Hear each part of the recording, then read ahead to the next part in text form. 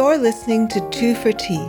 I'm your host, Iona Italia, and I'm assisted behind the scenes by my sound engineer, Justin Ward. This is a podcast about politics, society, science, and art, and about how everyone is wrong apart from us. I hope to provide a forum for calm, reasonable voices from across the political spectrum and counter the current atmosphere of frenzied partisanship and hysteria. Welcome to the conversation.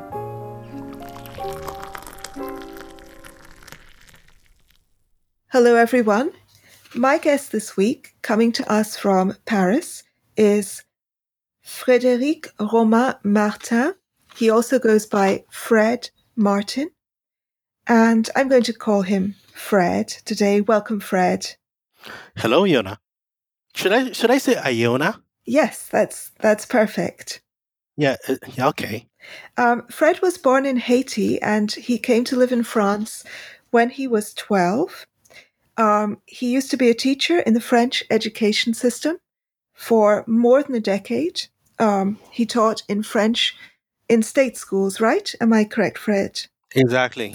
And I invited Fred on here to talk about French secularism, following in particular the beheading of Samuel Paty and the controversy over a recent speech of Macron's, which Macron made actually before the beheading in October of last year, announcing a raft of new measures and I guess strengthening and reaffirming of older measures to uphold French secular values in the light of, in particular, Islamic radicalization, although these laws don't single out Muslims.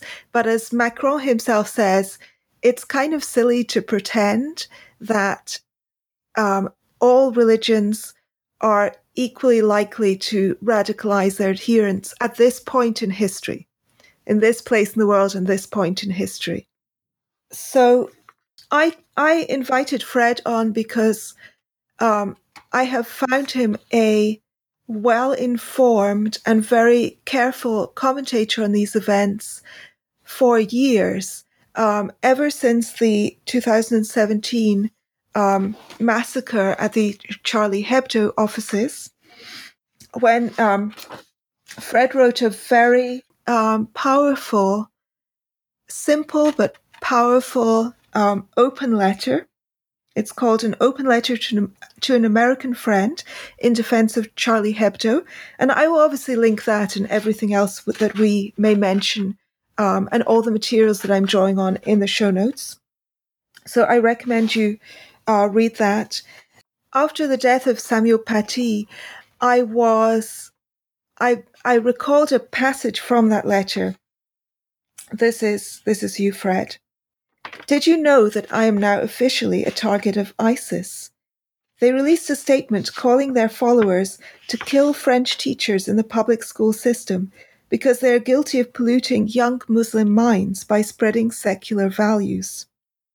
I am personally at risk because I expose my Muslim students to the liberal secular values of the French Republic.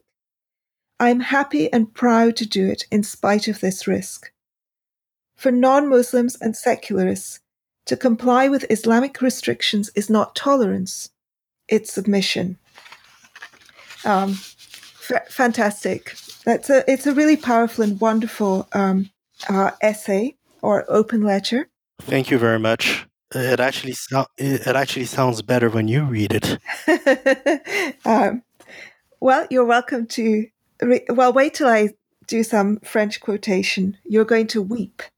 Okay. I make French people cry with my pronunciation. My French is, as background to this episode, since we're going to be drawing on quite a lot of French sources, just to be clear to readers, to listeners, that I have read and listened to everything in the original French. My understanding of French is pretty good, and I do work freelance as a French to English translator, among other things.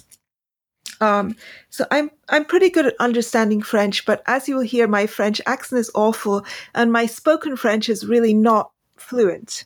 I can hold a really kind of not very sophisticated conversation, groping around for vocabulary all of the time in a horrible accent.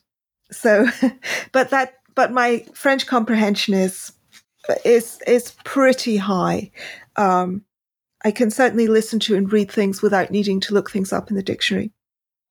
But most of the sources do have English translations, and Macron's speeches, which we're going to be talking about in a moment, are on YouTube with auto-generated English subtitles. I don't know how good those subtitles are, but I think they might help you to get the gist.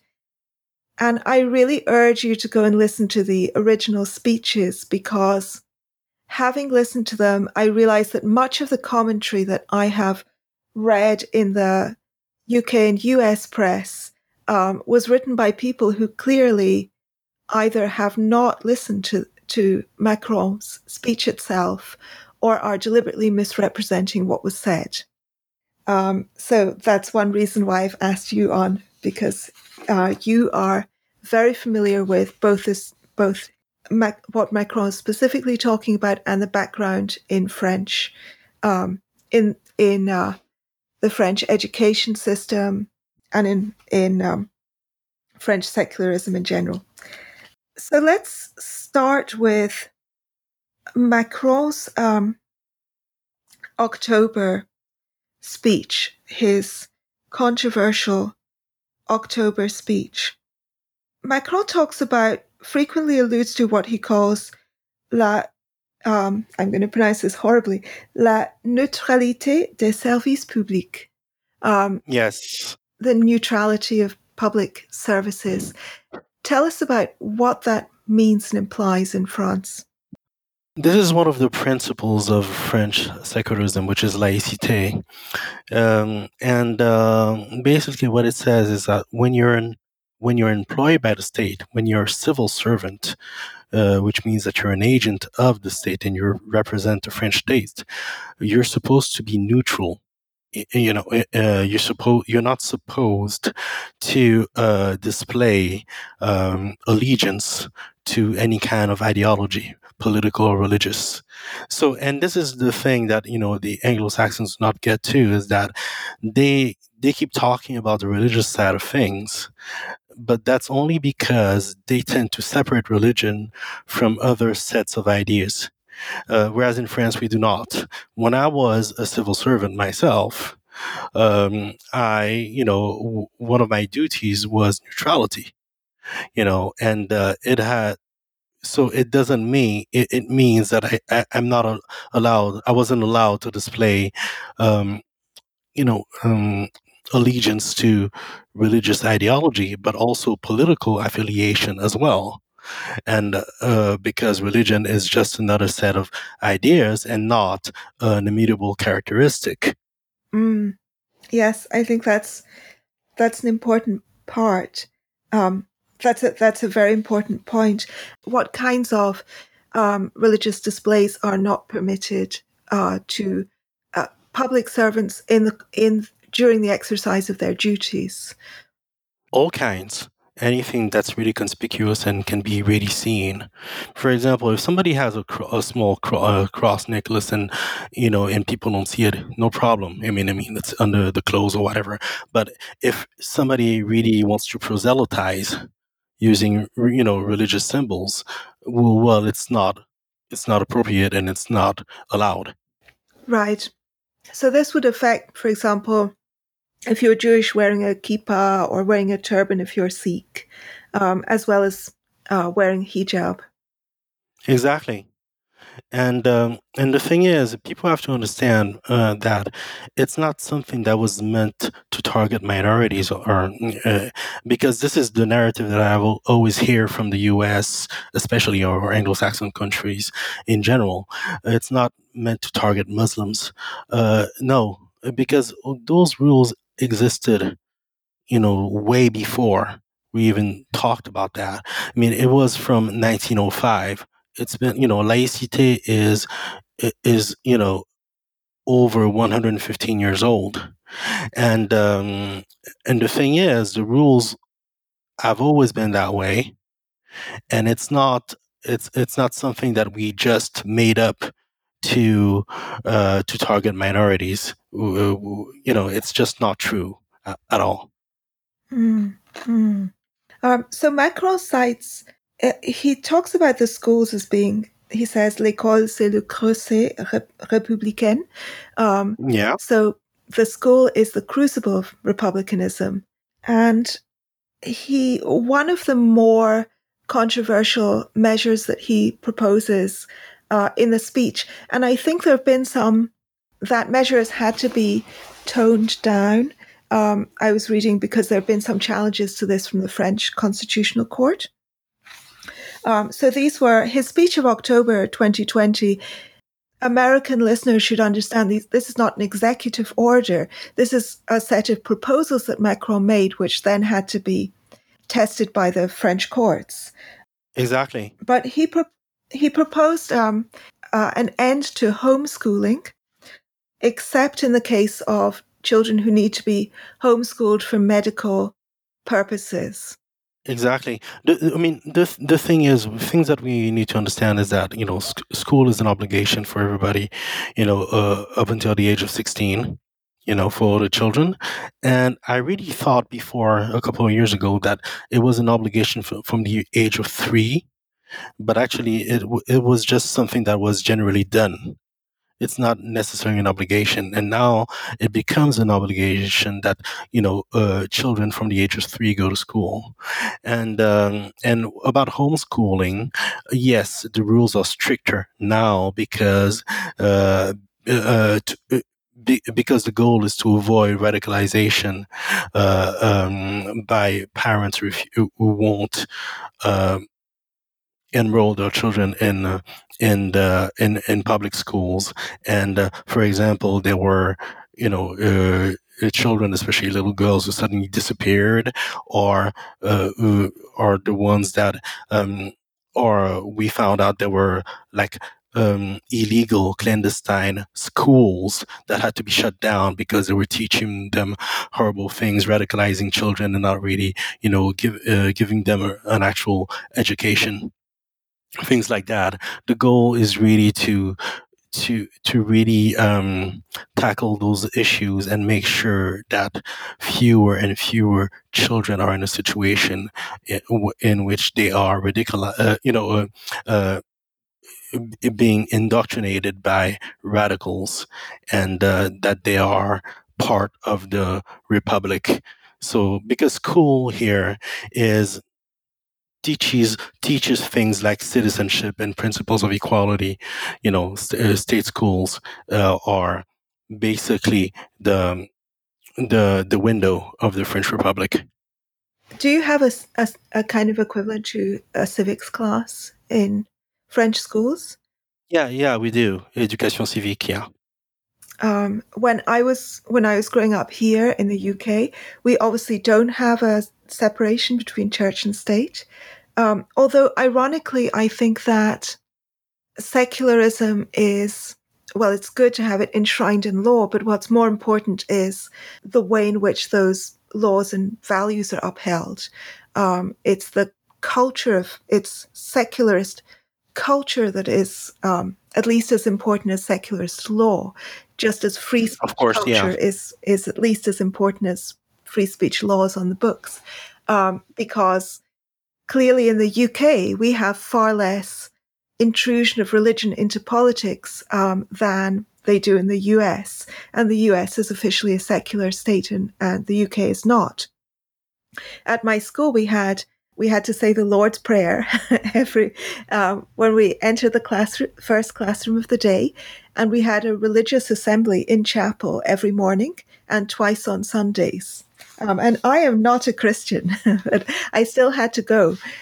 And what was it, a public school or a private school? This was a private school. Okay, so it was not a state school. No. It Okay. is what we would confusingly call a public school. I know. I forgot about that. It was a private school. Yes. Because I recently, a couple of years ago, I learned that the UK had religious state schools, which for French people, that's really not conceivable.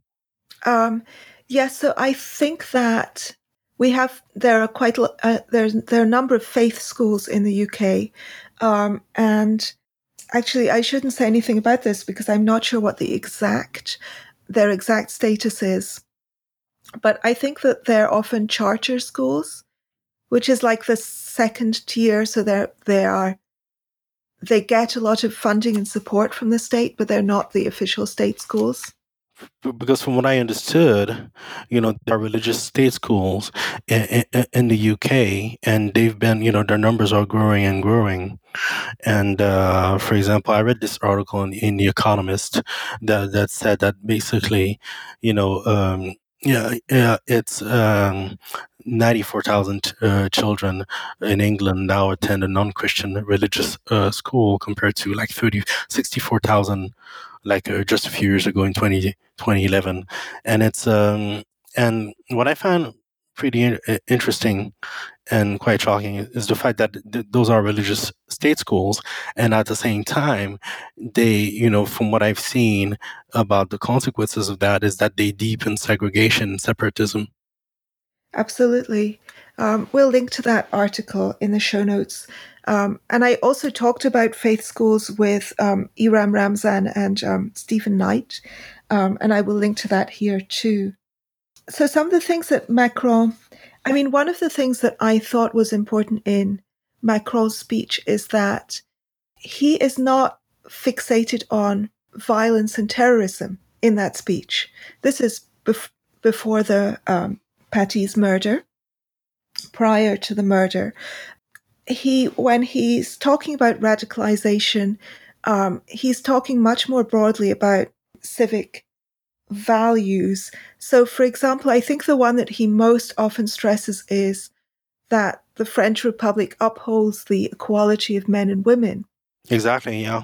And so if you don't allow your daughters to go swimming for reasons of quote unquote modesty, or you want to take your female children out of school, or you run a public swimming pool and you insist on separate days for men and women, or if you're a bus conductor and you won't allow women to get on the bus if they're wearing a miniskirt. Yeah, this happened. Yeah, none of those things are acceptable. I have a small personal anecdote about that because our local doctor's surgery, one of my housemates went to be treated he had a prostate problem, went to see the doctor, and she said that she couldn't physically examine him because that would be immodest because he's a man and she's a woman. She's obviously a Pakistani Muslim doctor. And I find that kind of extraordinary that we allow these sorts of exceptions. Yes, I mean there's been a debate about that in France too, because there were situations in, if there's like an emergency and a Muslim woman says that she only wants a female doctor, and especially sometimes it's not even her, it's also because there's the husband or brother who's with her, who won't allow the staff to touch her if it's not a female doctor, and there's an emergency and the fact is, what we're saying is that we don't want any more of that, because of course, there are some situations in which a woman might feel uncomfortable with a male doctor, if there's been a sexual assault or something like that. But most of the time, if it's possible, there will be accommodations. There's no problem with that, but not in a situation where there's an emergency and there's not exactly the kind of doctor. I mean, if we're talking about the gender, the kind of doctor that the person wants for religious reasons, we can't do that, because then it becomes dangerous. Right. Macron talks a lot about a need for a kind of Republican patriotism in France. And I noticed a very, very heavy emphasis on that in his speech. And he says that he feels part of the reason why there's been a growing radicalization of Muslims worldwide. He says he says there is a global crisis in Islam, which I think is an absolutely fair assessment. But a lot of people did not like that. Well, they thought it was impolite to say it, but it's simply true. I mean, it's not the only crisis going on in the world, but it's certainly a problem. Yeah, of course. And a major problem. I liked the fact that he was extremely frank in his speech. There was no pussyfooting around, no kind of trying to avoid naming things or saying things because it might be politically incorrect to do so, and people might get offended. Yeah, this is something Anglo-Saxons do not like about French people in general. Well, of course, nobody likes the French. Yeah, of course, yeah. Who can blame them? But Macron says that he feels that the radicalization of Muslims in France is partly the fault of the French state itself for allowing a kind of ghettoization to happen. How do you agree with that? Partly, yeah. I think, there's a lot of different things. That's a big conversation because we're talking about decades of urbanism policies and integration policies there. Of course, there's some responsibility in terms of integration, the way immigrants were integrated and where they were placed, and also the fact that some people just like being when they arrive in a country, they find themselves with other people who share the same kind of culture or the same religion or whatever. You see what I mean?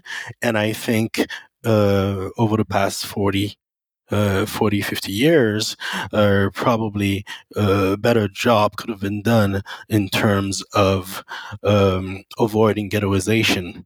Yes, of course. But then again, there's also a lot of radical networks, that are operating in those kind of neighborhoods to radicalize the populations, especially the youth. So there's a responsibility of the French state because of course, the problems were already there and things needed to be done and they were not done. I think the authorities sort of like closed their eyes for too many years. But at the same time, let's not forget who is responsible for the radicalization. Oh yeah, I mean, I'm not blaming the French state for the radicalization, but one thing he does point out is that within some of these urban ghettos, impoverished urban ghettos, or Macron's claim is that the French state failed to provide certain social services, such as elder care, also access to libraries and to culture, and sporting facilities.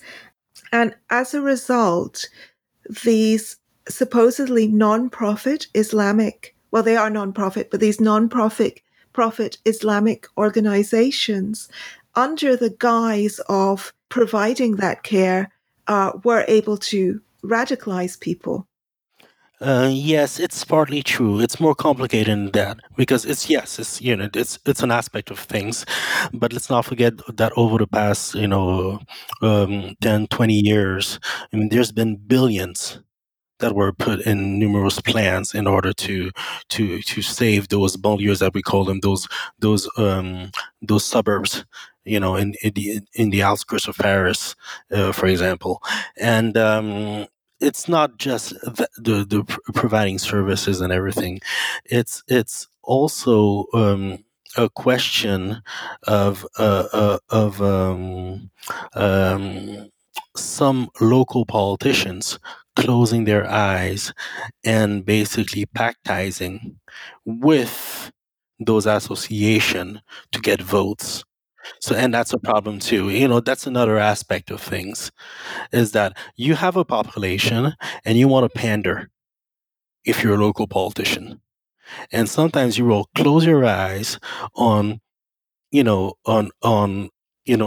practices, or practices that are against the values of the republic, you know, and just for electoral reasons, because you want to pander to a certain portion of the population to get votes, and that is a problem.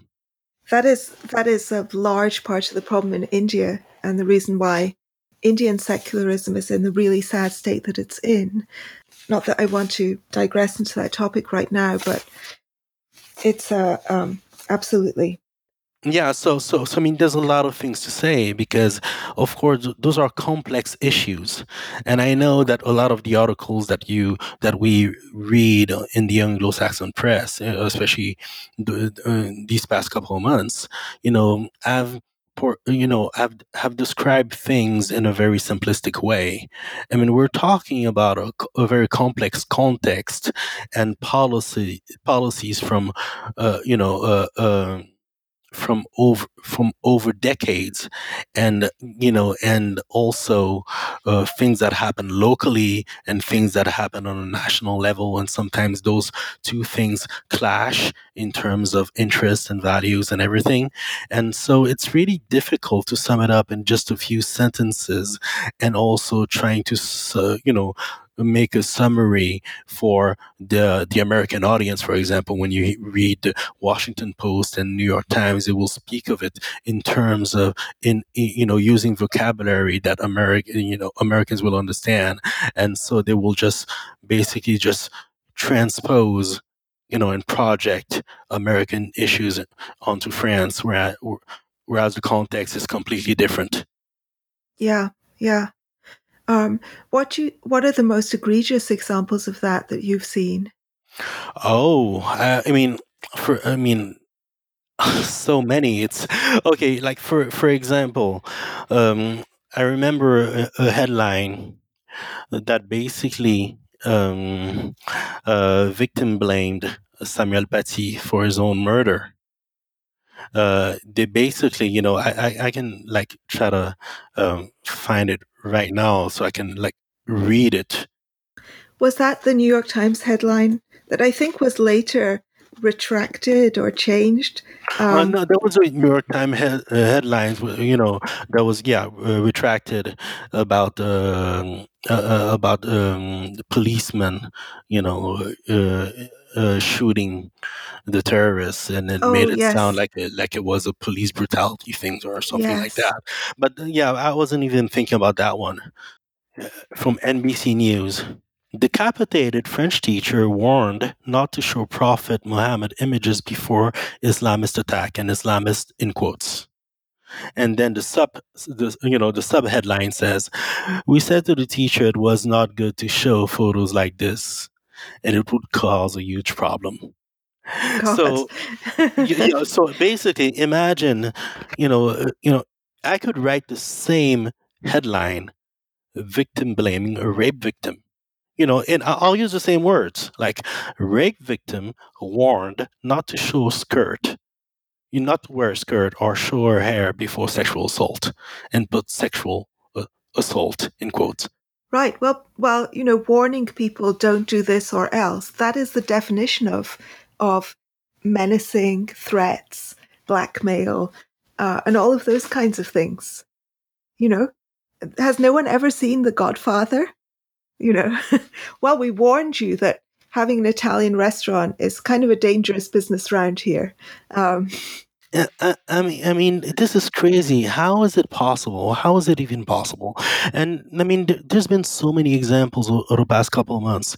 I think the worst, and it really made me angry and sad. I was listening to a debate on a French radio show between a French journalist, Agnès Poirier, that I follow on Twitter, and two American journalists, like the Washington Post correspondent in Paris, and the head of the Paris bureau of the New York Times. And And this guy from the New York Times, who's the head of the Paris bureau, so he's not like just a random young journalist, equated the Charlie Hebdo cartoons to anti-Semitic Nazi cartoons of 1941. And I mean, this is crazy. And then he said that Muslims, in France, should not suffer in silence because we wouldn't ask that of Jews. That's absolutely extraordinary. Yeah. Yeah, I mean, how do you want to talk to people like this? I mean, these people. I mean, what do they want? Because at the beginning of our conversation, you talked about the fact that it's important not just the laws in the books, but also the spirit and the culture and everything. But I'm sorry, but the American people, they have the First Amendment and freedom of speech. But what good is the First Amendment, especially the freedom of speech part, if they are living under self-imposed blasphemy laws? Yeah. Because this is what's happening right now. Because they have things such as cancel culture and self-imposed blasphemy laws, and religion is sort of like off limits and stuff like that. Because religion again is a set of ideas, an ideology, and they treat it like it's an immutable characteristic that needs to be protected somehow. Yeah. Yeah. And I mean, there's such a weaselly slippage there between words and actions. How can French Muslims be expected to stay silent? Well, they're not expected. I mean, no one is expected to stay silent. I am personally absolutely fine with anybody criticizing anything. Exactly. If you want to say you think that the Charlie Hebdo is an anti-Muslim publication, well, I disagree, but I think you should be perfectly free to say that. If the cartoons disgust you, you should be free to say that. You should even be free to say that people deserve to be killed. And you should be able to say all kinds of disgusting and offensive stuff that I disagree with. And I'm not going to go around and behead you. That is the difference. Exactly. And also, the thing is, nobody expects, people, especially Muslims, to suffer in silence or whatever. They're free to voice their opinions, and they can even take Charlie Hebdo or anyone to court if they want to. But if anything, France would need even more freedom of speech, not less, not blasphemy laws. In your open letter following the Charlie Hebdo massacre, you write, I consider blasphemy a good thing. Most progress, social, human rights, or scientific, started off as blasphemy. And at the time, there were always people screaming blasphemy or advocating the status quo of not offending. They were on the wrong side of history. I was really reminded there of Maajid Nawaz's essay on blasphemy. Maajid seems to have lost his mind recently, as many people have. But I still really admire him. I just don't admire his more recent pronouncements and ideas. But this essay is absolutely fantastic. I will link that along with yours in the show notes. It's a very impassioned defense of blasphemy. And my feeling is that the tendency is always towards censorship. People are always going to be offended and upset by hearing criticism of them or of ideas that they believe in or of gods that they believe in. The human psyche, the human kind of psychic drive is towards censorship, and we have to fight that very ferociously, because if you give an inch there, they will take a mile. And you end up with situations like the situation in Pakistan, where, for example, a few years ago, a 23-year-old student, Mashal Khan, who was not even an atheist, he wasn't blaspheming, he didn't draw the prophet, he just voiced some philosophical, he did some philosophical questioning of Islamic doctrine, and he was beaten to death in broad daylight by his fellow students on campus. So I think that there's this perception that if we just stay away from the worst, quote unquote, forms of blasphemy, like drawing the prophet or whatever, then everything will be fine. So it's not very much to ask. It's like, just don't do this one thing. But that is not how blasphemy laws and a kind of anti-blasphemy culture works. Exactly. I mean, okay, to be honest, okay, I guess my big question is, why are we having this conversation? I mean, I know why you're having this conversation with me. I mean, don't get me wrong. I mean, the reasons why we're having this conversation right now, it's actually pretty fascinating to me because I still don't understand why. Have we been talking about French secularism? Why have we been talking about laïcité for the past 2 or 3 months like that? I mean, I still do not understand why. The thing is, if we talk about the timeline, okay, Macron does this, delivers this speech on October 2nd, okay? 2 weeks later, Samuel Paty is killed. And everywhere in the Anglosphere, we hear people saying that Macron's measures are a reaction to Samuel Paty's murder, and now he's descending into fascism or something like that. This is factually not how it happened. The dates do not match this narrative. And suddenly, after Samuel Paty's murder, what happened? There was a national tribute and everything. And Samuel Paty was killed because he showed a Charlie Hebdo cartoon of Muhammad. In a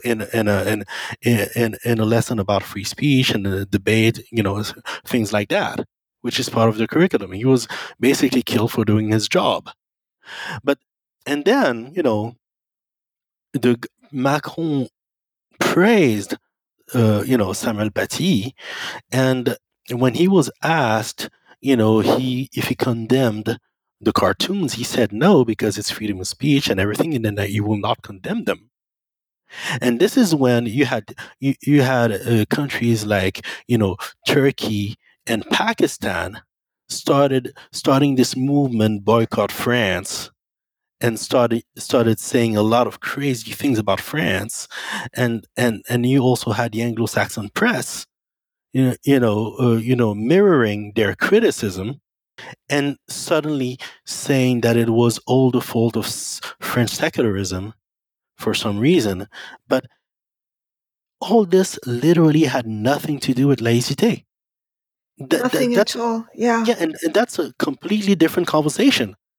And so I'm still surprised that all this led to us having this conversation right now, and I still don't know why it happened. Because, the murder of Samuel Paty and another murder that happened in Nice in a church, 2 weeks later, this literally had nothing to do with laïcité. Why was it brought up like that in this context? I mean, Yeah. that's the real question, and nobody's been able to, to answer this question, and that's crazy to me. It's like they needed to create a boogeyman, and they just did, just like that, because they wanted to victim blame. They seized the opportunity, and this is just disgraceful. I think it's partly that there is this American model that absolutely everything is about skin color, and Muslims are brown people, and therefore any kind of thing that they can make into a conflict, whether it is a conflict between Muslims and non-Muslims, is another question I want to get onto in a moment, because I want to talk about French Muslims. But first of all, to the American eye, everything is about skin color. and therefore you have something that can be framed as a conflict between white people and non-white people, then that's what it must be. It must be a conflict between white people and non-white people. And the only real way to interpret a conflict between white people and non-white people is white people being racist to non-white people. So I think that the American press and the British press too, to a lesser extent, have immediately tried to just torture this into this kind of narrative. And it's extraordinary how powerful these irrelevant American cultural framings have become. Actually, this is one of the things that Macron said in the question and answer session after the October 2nd speech, is that you have to look at things in the context of French history, French politics, and not in this kind of completely foreign context of, for example, American police brutality against Black people. And I've seen this here in the UK too. We had people chanting in protests, hands up, don't shoot, and our police are not armed. Yeah, I know. It's This is crazy. absolutely absurd. The world is not America. Exactly. It's like, sort of like cultural colonialism, for America. And some people are really happy to import that. And this is really crazy because, of course, there are issues in every country. I mean, there's no country that doesn't have its own issues with racism or, xenophobia or class related issues or whatever, because, but those are topics that we need to talk about in the context of those countries and not just transpose, American issues, and just export them to other countries, which is ridiculous because the solutions that we could find in America might not work in another country. And so yeah, it's I frankly don't think they work in America, but that's another question. Yeah, that's another that's another conversation. It's true. And but it's really I think the conversation is really complicated because okay, let's take Charlie Hebdo for instance. I was shocked by what I heard recently. I think the guy's name is Adam Nosseter, from the Paris Bureau of the New York Times. But let's not forget that in 2015, when the Charlie Hebdo terror attack happened, there was no, support from the Anglo-Saxon press. The news outlets, TV or print, they refused to show the cartoons. And also, they even refused to show the anniversary cartoon that didn't even point out Islam at all. They just God, the concept of God in general. Yeah. And also, if you remember, after the Charlie Hebdo attack and the attack on the kosher market in 2015, January 2015, there was this march in Paris, in favor of free speech and against terrorism, and there were like 3 million people in the streets of Paris, and it was an amazing day, and you had a lot of world leaders that were there that chose to attend this march. And the only world leader, that didn't show up was Obama at the time. Mm. Which is crazy when you think that it's supposed to be the self-proclaimed country of free speech and the country, of the war on terror. Yeah. Yeah. It is absolutely extraordinary. Yeah. And so that's and when Samuel Paty was killed, American politicians and British politicians were silent. Yeah, I was really So I felt extremely happy when I heard not about the murder, but about the way that Macron, the tribute that Macron made to Samuel Paty, the speech that he made in tribute. So this is separate from the October, obviously the October speech. And I will link to that in the show notes as well. And in fact, when I was thinking about it afterwards, I thought,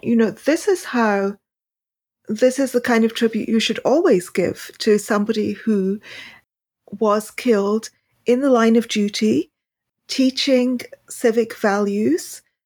But I can only imagine how this would have been handled by British or American press, because whenever there has been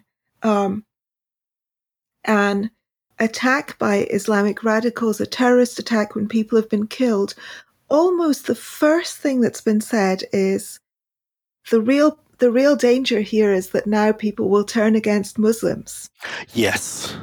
And of course, I absolutely do not want people turning against Muslims. And I can absolutely deplore the way in which the far right uses these kinds of incidents to portray all Muslims as terrorists. I think that is horrible and completely unjust. But also, when people have just been killed, your first focus needs to be on the victims. And the first thing you need to condemn is the actions that took place, not people's reactions. So I was literally listening. This was after the Ariana Grande concert, where children had been killed by terrorists, to someone on the BBC saying that he was interviewing a woman in hijab, and he said this was an awful thing that had happened because now she was getting a lot of dirty looks from people when she was riding on the tube. And I do not advocate giving dirty looks to some poor woman in a hijab who had nothing to do with this whatsoever, and whose views on this you have no idea of. I'm very against scapegoating, but also that's just such an extraordinary emphasis. It's like we can't stop for a moment and say religious ideas can lead to radicalization, and that can make people do bad things and kill people, and that is bad. Exactly. I mean, it's amazing that, saying something as basic, is controversial. It's just a fact. And, and saying this doesn't make you a bigot at all, because we're talking about ideologies. It has nothing to do with race or skin color or whatever. We're really talking about ideologies. And the thing is, and I mean, there's a lot of things to say here. I mean, for example, when we talk, I mean, it's true that every time there's a terrorist attack, and I've noticed this in France, and especially when, people outside of France, whether it be on Twitter or on, news outlets, they always start talking about how Muslims are the real victims because they're going to be hate crimes or whatever. I mean, I keep hearing, I've been hearing this like for the past 5 years since the Charlie Hebdo attack, and even it was probably the same thing before, because the modern terrorism, homegrown terrorism wave started in 2012 with Mohamed Merah in France, but come on, it just hasn't happened.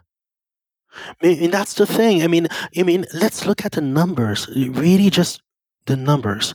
Since 2012 in France, there have been almost like 300 people who died.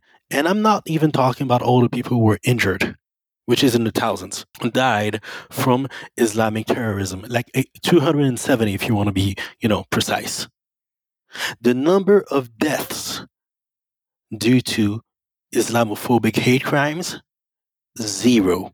There obviously, there have been some hate crimes. Of course. The attack on the Christchurch mosque, when we were looking internationally. Exactly. I'm talking about France here. There hasn't been a giant wave of hate crime. No, there hasn't been that, and I'm talking about France, and the thing is, we're talking about 270 versus 0. I mean, it's not even close. I mean, we shouldn't be having this debate. Mm, It's not like Muslims are being lynched in the street as retribution for a terror attack. It's not happening. It's not happening at all. And if we want to talk about hate crimes, so let's talk about hate crimes, okay? You're like, you know, anti-Muslim attacks are not, okay. I mean, I have numbers from 2018. It hasn't changed much since from what I understand. Anti-Christian attacks, 1,063. Anti-Semitic attack, 541. Anti-Muslim attacks, 100. Okay, you see what I mean? mm. And and most of the attacks against Christians and Jews are from radical Muslims. So when you look at the actual numbers and what's really happening in French society, how the hell does the narrative get transformed into Muslims are the real victims of those terror attacks? It's not happening. It's fiction. Yeah, I was so happy that in Macron's speech, he makes no mention of French Muslims at all. He neither blames them in any way, shape, or form. I found zero anti-Muslim bigotry in either of Macron's speeches. Whether or not you agree with them, proposed measures, etc., is another question. But there was absolutely no evidence of that. There was no grouping together of there was no kind of grouping together of French Muslims. There was no mention of French Muslims. It was about the teacher's bravery in transmitting secular humanist values and values of free speech and freedom of expression in a thoughtful way to his students. That was the focus. And Macron called him an embodiment of the French Republic. It was very powerful, and why can't we respond that way?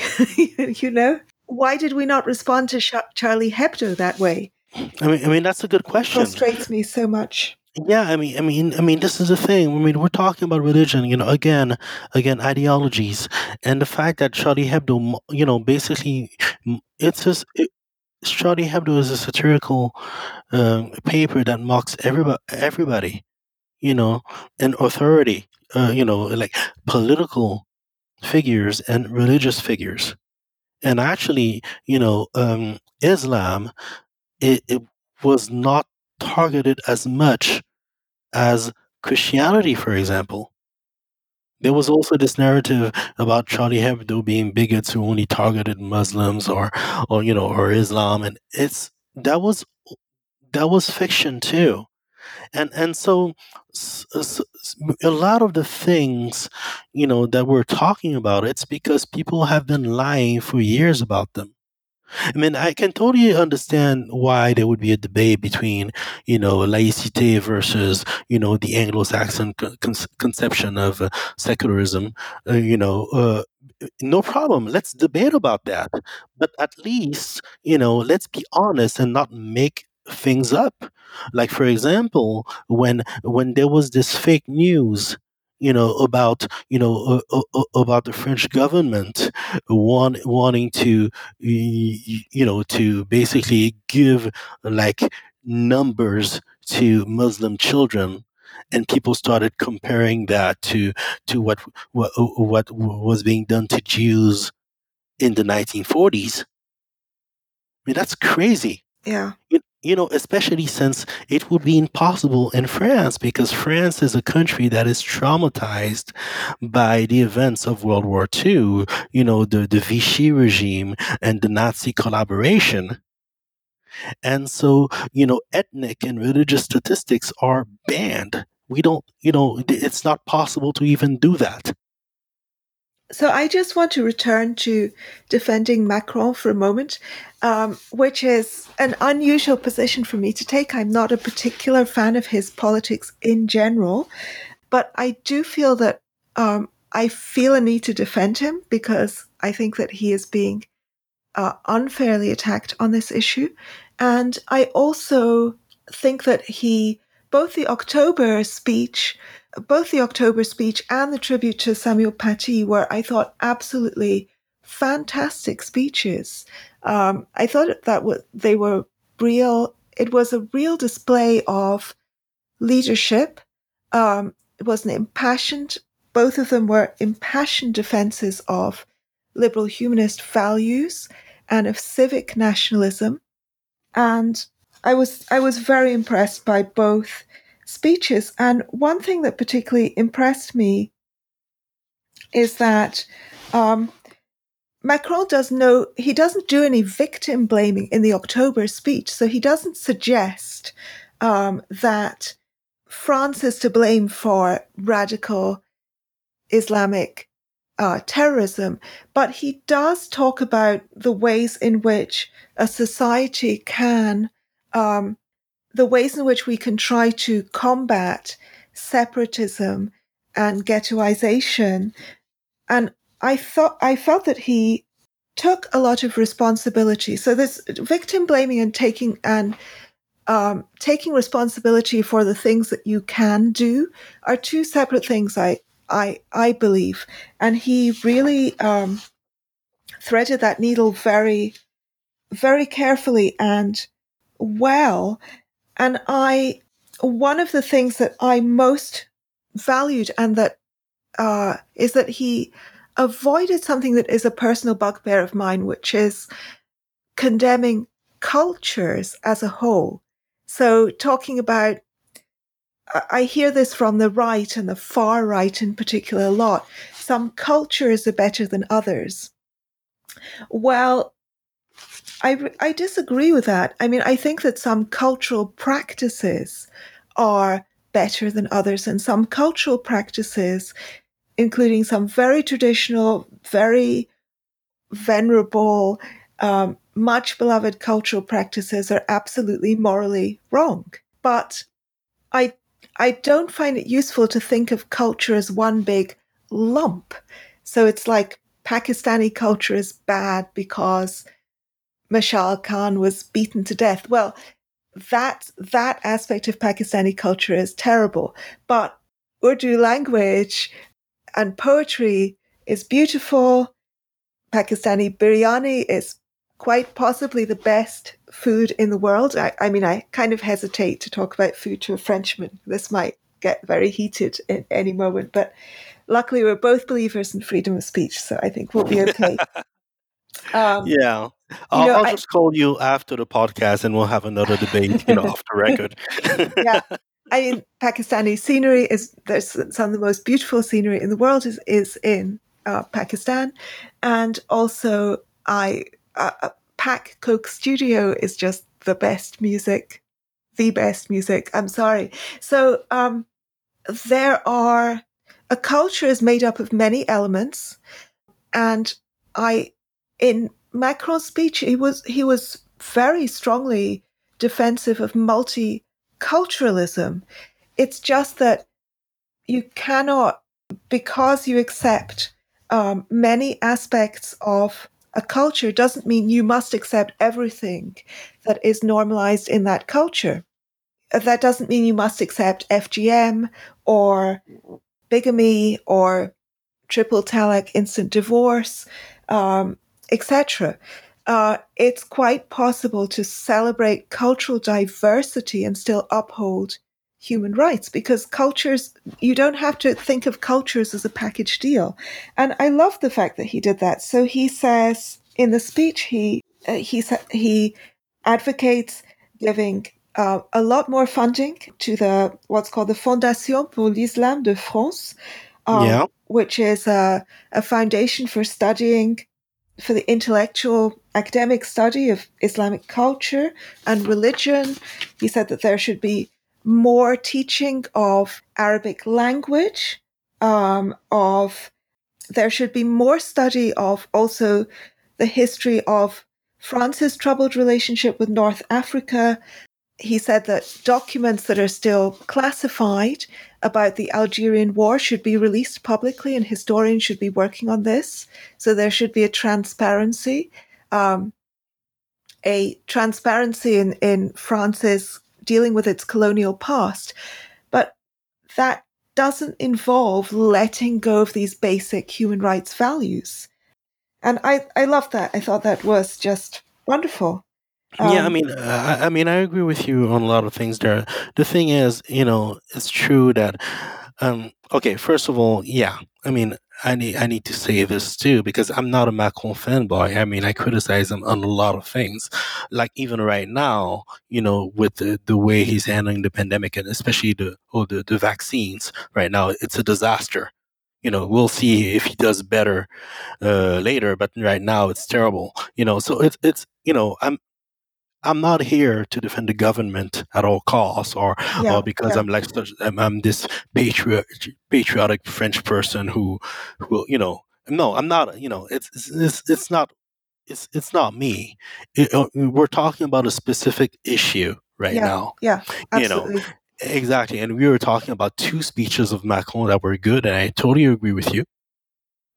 And they were misrepresented, and the people who attacked what he said were Islamic theocracies or dictatorships like Turkey or Pakistan, and like the woke American left who tried to victim blame France for things that had nothing to do with secularism. Yeah, This is what we're talking about. And then I mean, but then, if we want to talk about other policies in France, criticize Macron and everything, no problem. I'll be the yeah, first one to do so. There's no problem with that.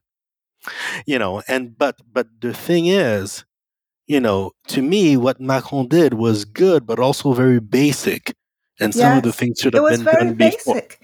Ex- Yeah, ex- exactly, because basically Macron has no business being president of France, and no business at all if he doesn't defend laïcité.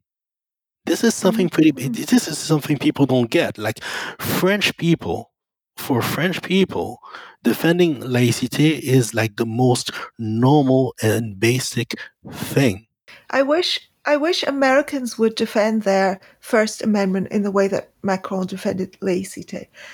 The thing about the First Amendment is that it's pretty ambivalent. Let me explain. The First Amendment is basically, a short paragraph that guarantees freedom of religion, freedom of speech, and at the same time saying that the state will not basically have like an established religion. You see what I mean? Mm. And so there's a lot of room to not separate church and state there. You see what I mean? Of course, not having an established religion like a theocracy is great, but that doesn't mean that you're actually separating church and state. And as we can see in the US, there's a lot of not separating church and state at all. You see what I Yeah, mean? yeah, And so the fact that even today there's a tweet that going around right now about prayers in Congress. yeah, This is crazy from the perspective of a French secularist. And so this wall of separation of church and state that Jefferson wanted, it never really existed. yeah, And this was actually also used against Thomas Jefferson, by his by other Americans, by his political opponents at the time. And the thing is, um, it's it's it's really difficult sometimes to have these conversations with Anglo-Saxons, especially Americans, because, like I said, they believe in religious privilege, and by this I mean that they do not consider religion as just another set of ideas. And I've said it before, but this is really a fundamental difference. is that in France, laïcité, means that the law protects public and political life from the interference of religion and religious, fanatism, and makes sure that religion is not used as a political tool. So this is the world of separation of church and state.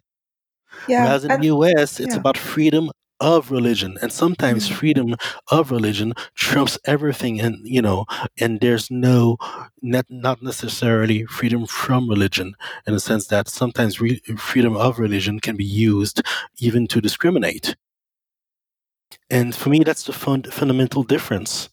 And so, of course, we can debate about certain details of laïcité, for example. I don't know, because some people have told me, yeah, okay, I'm okay with, like, for example, judges not wearing religious symbols, or, policemen. Of course, but why do you use the same rule for bus drivers, for example, if they work for the state?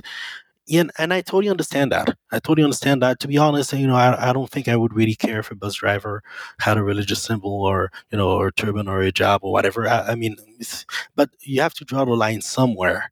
But those are all details. It doesn't change anything about the general principle. You see what I mean? Yeah. There's so much just basic misunderstanding of what secularism entails, even though it's not a difficult concept to grasp.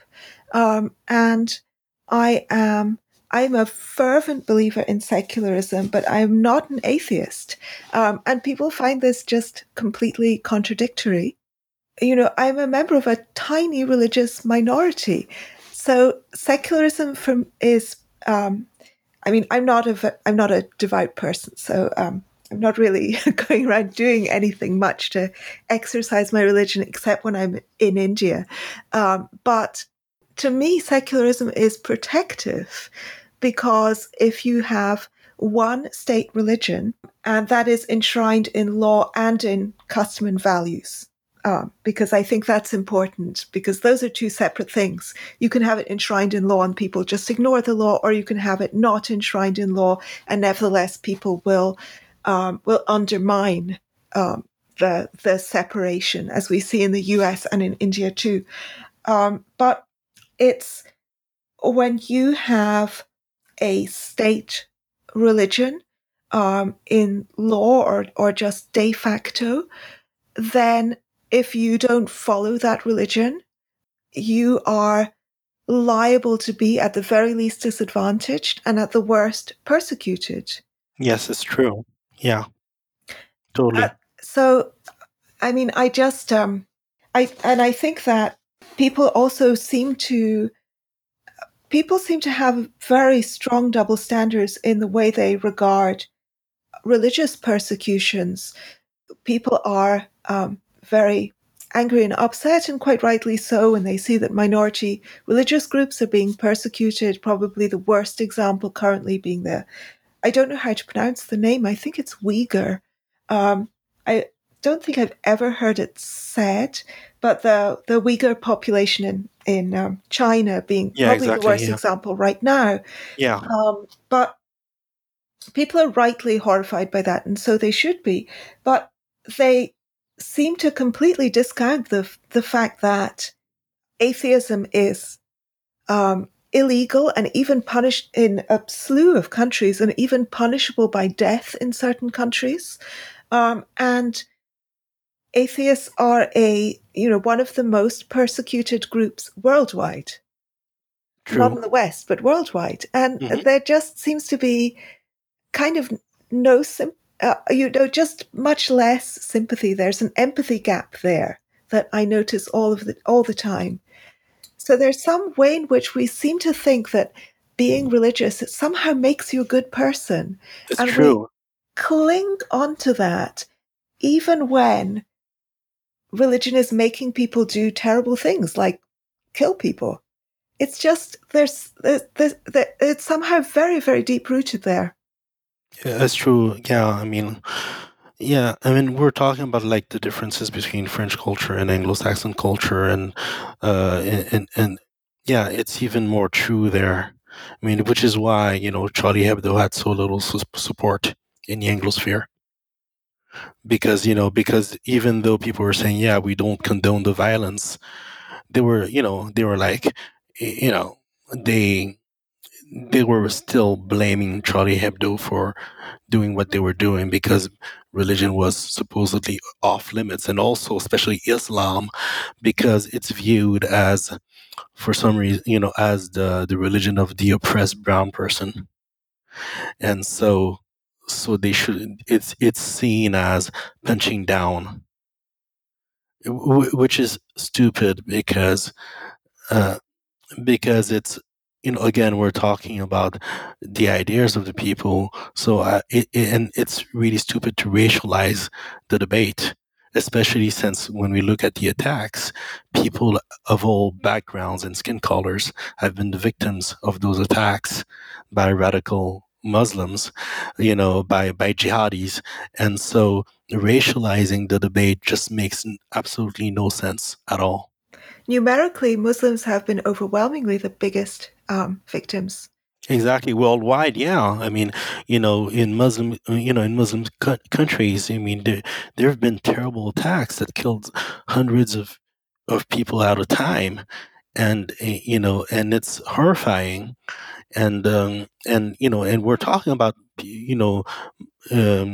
countries in which there are no cartoons, in which there are no, there's no laïcité or whatever, and those attacks still keep happening, and so maybe the problem is the ideology after all, and it's crazy that people can't see that. Yeah.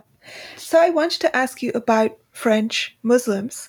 When I was listening to Macron's speech, the October speech, he mentioned the organization, the Conseil Français du Culte Musulman, and Exactly. when I wrote in my notes the Council of French Muslims, I was very struck because the British Council of Muslims is an extremely conservative organization.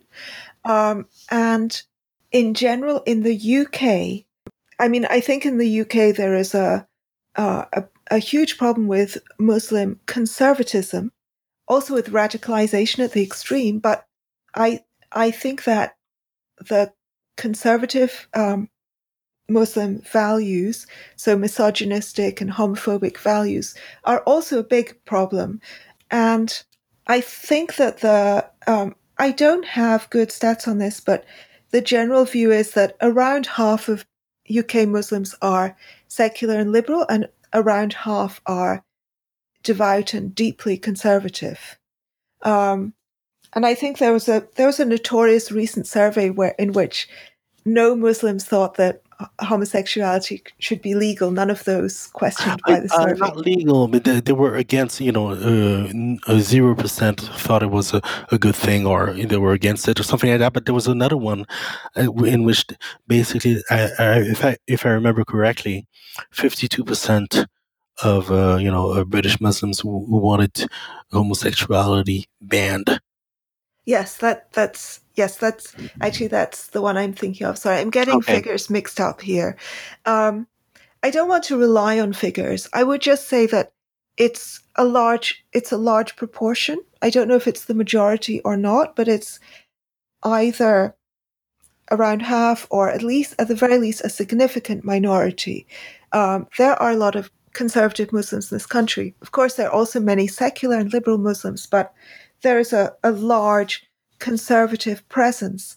And whenever the government or the BBC or people like that call upon Muslim spokespeople to work with them, they always call on extremely conservative. So all of those organizations that they work with are highly conservative organizations.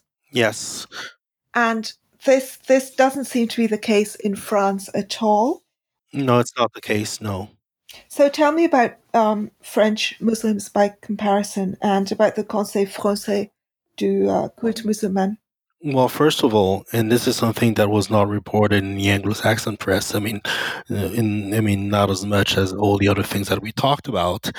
There was a coalition of all the most important Muslim organizations of France, they wrote an open letter condemning, the whole movement of boycott France, and the whole narrative saying that Muslims were oppressed in the country, and saying that they really firmly condemn this, and that, you know uh, those are lies that need to be refuted.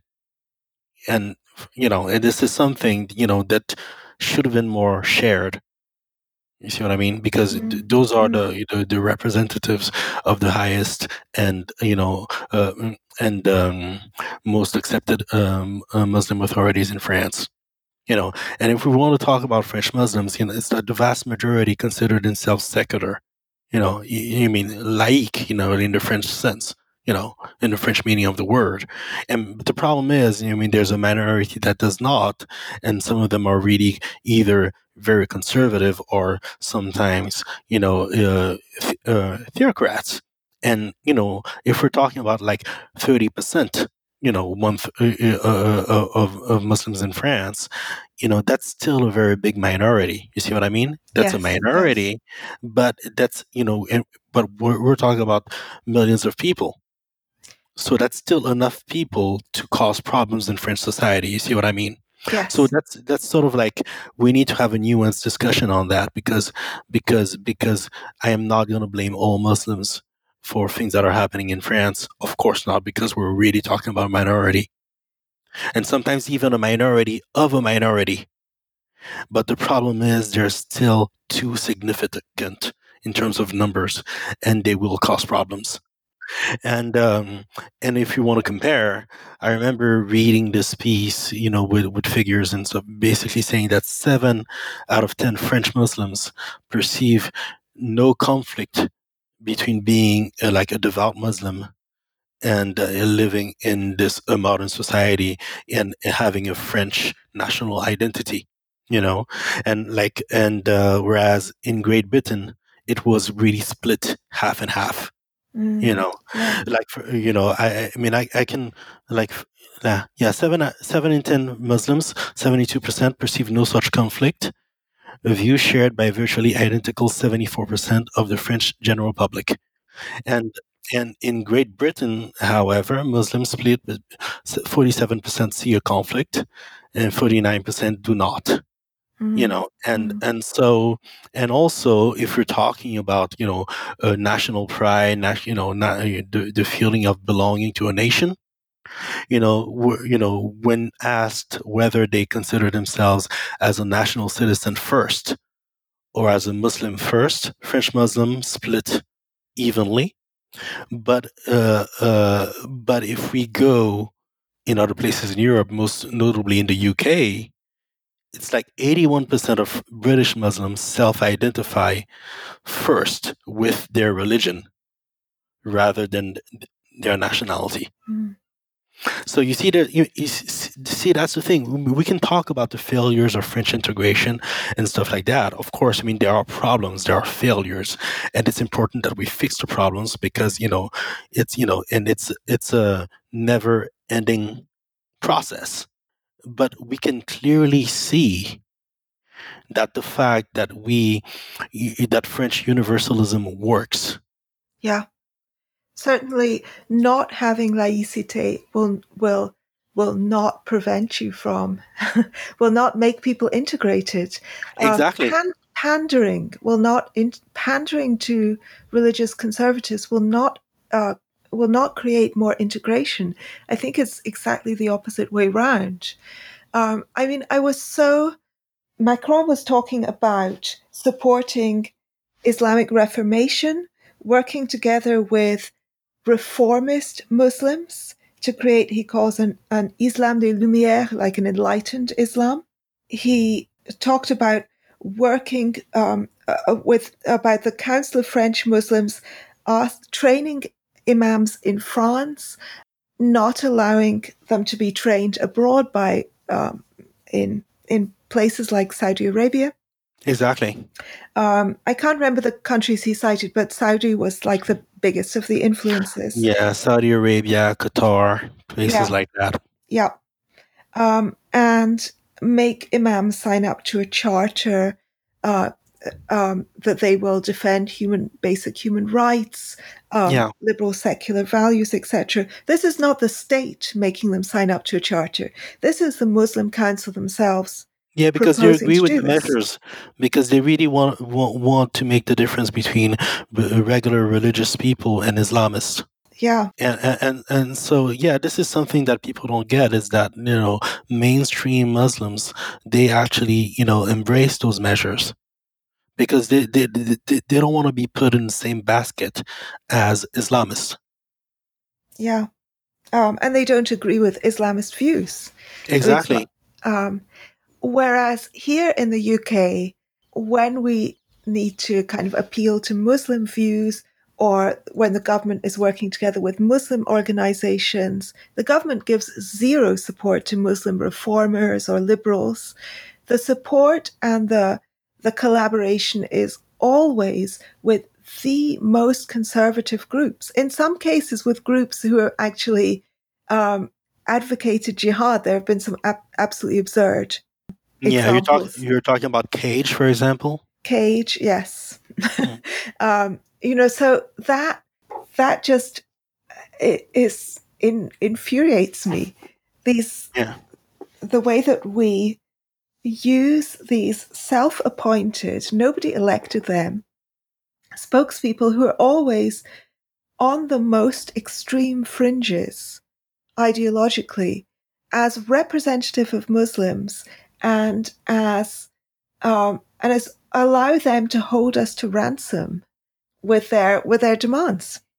Yeah, I think, I totally understand what you're saying, and I think it's a way that British people, and also it's also the case in a lot of Anglo-Saxon countries too. I mean, there are specificities, of course. I'm making a broad generalization there, but I think there's something, the way they view Muslims, as something kind of like exotic, and also their tendency of doing like cultural relativism.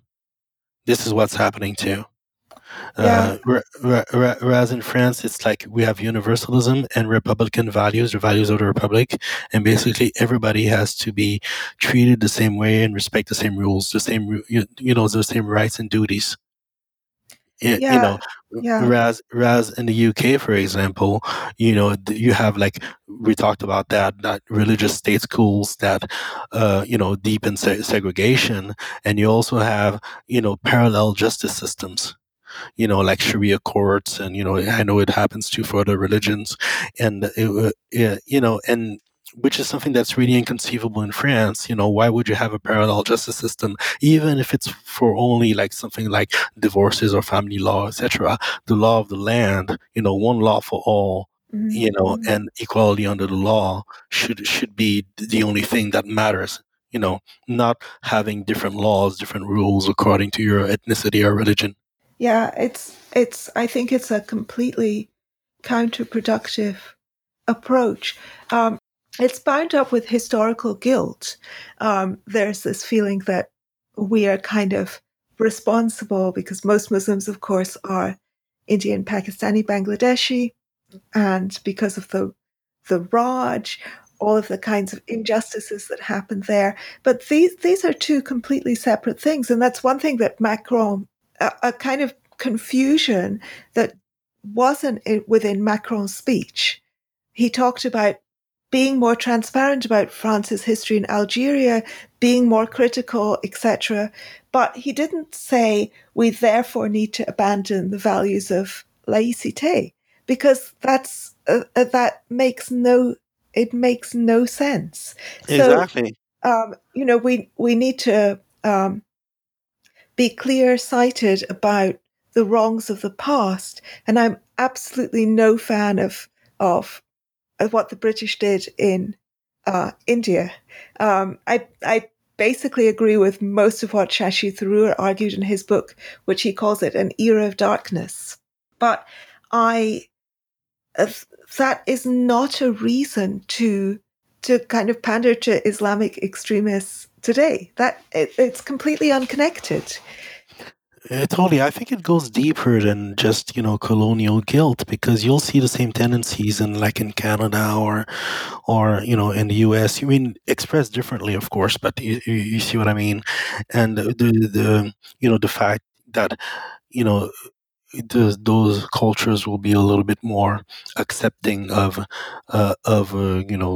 communities living side by side, instead of having being under like a um, having this national identity that trumps everything. You see what I mean? Yeah. And there were a lot of different debates on that. Like, even when 2 years ago there was the World Cup, and you had Americans saying that Africa won the World Cup because a lot of the players were black and stuff like that, and whereas French people were shocked by this because it means that we didn't they didn't consider them French citizens. There's a lot of different ways in which those you know what we call communitarists, basically seeing people through the lens of communities and identity, you know, uh, applies in the Anglosphere compared to France, where, of course, we know that there racism exists and everything. It's not even the question, but the ideals of the Republic is basically a universalism. You see what I mean? And the Yes. fact that the Yes. French Republic does not even acknowledge the existence of different communities, but only sees people as French citizens, and this is something I want to strive for. And I totally, despite all the problems, because there are problems, and we could talk about the problems for hours, but I can relate more to this, uh, you know, uh, universalist approach, which is closer to my philosophy than the Anglo-Saxon approach, which is more, seeing people through the lens of immutable characteristics and ethnicity or skin color or religion, stuff like that. There seems to be this assumption that we can't all share values when we share a nation. And I really think that civic nationalism is one of the most important unifying values. Um, I mean, of course, there can be state based authoritarianism, but there's this kind of constant talk about this group's values and that other group's values, um, which I find very, very odd. I think that it's partly because um, I lived in India and I've known a lot of Indians from India, and I know a lot of people of Indian origin in the UK. And the distinction between there is of course a very strong Indian culture and there's a certain set of Indian values, but somebody whose parents are Indian and who was born and grew up here is usually a completely different in their outlook, values, and ethics, and just approach, and even character traits that are valued, etc., than somebody who is Indian, grew up in India. I don't mean to imply that all Indian Brits are the same or all Indians are the same, but this is not genetic; it's culture. Um, Exactly. and I noticed this actually even so. There was this recent kind of face off between. I say recent; it was a year or maybe 2 years ago. I think maybe it was pre-pandemic in that in the ancient times before COVID, but there were parents, a group of parents, mostly Muslim parents, who were protesting because a UK primary school in Birmingham was teaching that homosexuality was okay. Yeah. And the US press made a complete balls up of reporting of this. They said they were teaching sex education to very young children, and made it seem like they were showing them videos of anal sex or something. What? That's how the American press sounded. So they got Really? really I mean, heated about what? it. But it wasn't I, that at all. It was about values. It was just like, some people are straight, some people are gay. yeah. And it's part of the guidelines, the UK guidelines for schools. Hmm. This was a state school also. And there was a protest from Muslim parents. These parents were overruled. But when they were describing that in the press, when they were talking about some fundamentalist or very, very, very conservative Christian parents also joined the protest. And the press wrote something like, Christians also, Christian parents also do not like the idea of their children being taught about homosexuality. And, that it's such an extraordinary way of generalizing, given that most Brits identify as Christian on the census. And when asked, do you believe in the virgin birth, in the miracles, and in the divinity of Christ and stuff like that, they answer no to that. So Yeah. basically, they're culturally Christian. They're probably agnostic or atheist, many of them. They identify as Christian because that's kind of the British thing, and they have, Christmas tree at Christmas and stuff like that. And they eat Easter eggs. Those people aren't objecting to their children being taught about homosexuality. It's like somehow these more extreme people are the more authentic representatives of that group. Maybe they wanted to do that too, to not single out the Muslims who were protesting Yeah, probably. due to white guilt. The problem is this white guilt that we see in Britain. It's really toxic and it can really kill people because, like, I remember reading about a security guard, a young security guard, who had who was suspicious of the Manchester bomber, at the Ariana Grande concert, but who didn't search him because he didn't want to be seen as racist. Yeah, well, we've had many incidents like that. Most notoriously, the grooming gang scandals. Exactly, Rotherham. and so this is a problem. It's crazy that people are not learning from those mistakes. Yeah, yeah. And yeah, it's yeah, it's I don't know, because we're talking about lives that could have been saved. Yeah. We need to get away from this framework of any encounter that is between a white and a non-white person is going to be tinged by and influenced by racism. So I Exactly. think this is really an idea that's come from kind of social justice tinged scholarship originally and has now become a kind of widespread part of American political thought, and now it's beginning to permeate elsewhere. Exactly. It's spreading all over the world. And clearly, obviously, racist incidents do occur, etc. But if your immediate thought is, okay, this must be to do with racism, then you just miss out on so many other important factors that govern human interaction. I totally agree with you. Yeah, it's true. This is why race obsession is a terrible thing. Mm. And because if your goal is to go beyond that, you should wish for a post-racial society in which basically describing the color of the skin of somebody is just exactly the same thing as talking about a hair color or just eye color, stuff like that. Like, for example, the fact that I'm black, and when I say black, it's just a description of a phenotype. That's Mm. all. Mm. This is a physical description. That's all. And it's not a racial category. For me, I don't believe in racial categories at all. It's like, I have two kids or two different colors. I wouldn't call, like, I have a son who has white skin and blonde hair, even though he has facial features that are a little bit more African.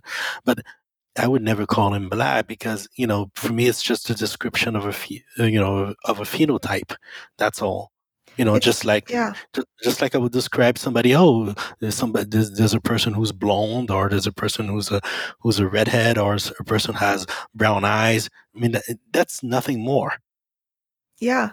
I mean, it would be, I think that it would be odd to describe him as black in a way, because that would imply that he's not related to his mother. Yeah, but that's how they do it, for example, in the US. Yeah, Yeah, yeah, yeah, which is, I mean, that's a whole other conversation, but the one drop rule and everything, it's kind of ridiculous to me. It makes no sense at all. yeah. And but yeah, and the problem is, um, yeah, the whole thing. I mean, I have no problem with describing somebody like Barack Obama as black just because you're describing him physically. That's all. It doesn't mean that he's not mixed. But the problem is when I say it, it doesn't carry the same meaning as when Americans say it, because w- I'm talking about a physical description.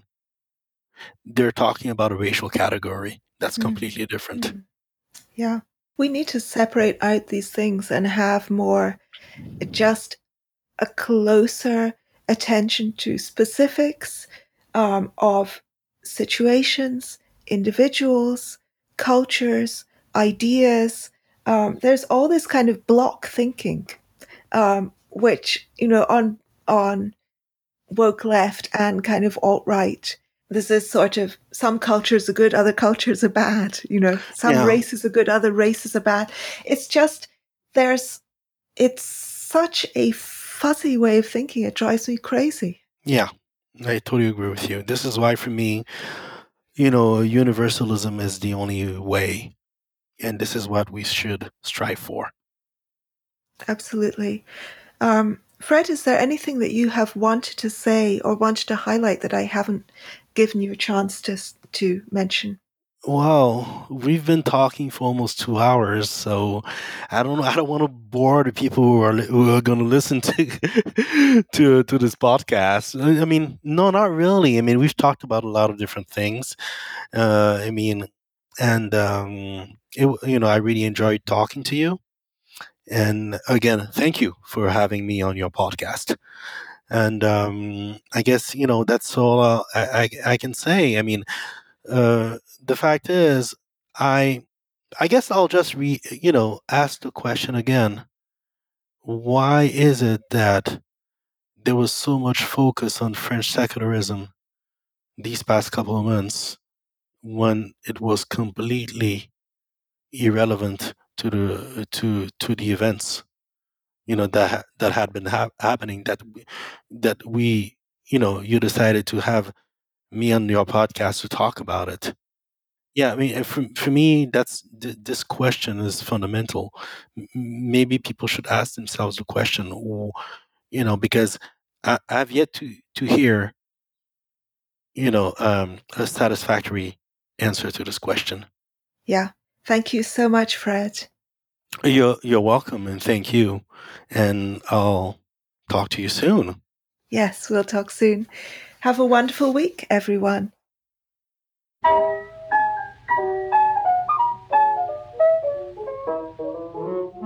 Thank you so much for listening to Two for Tea.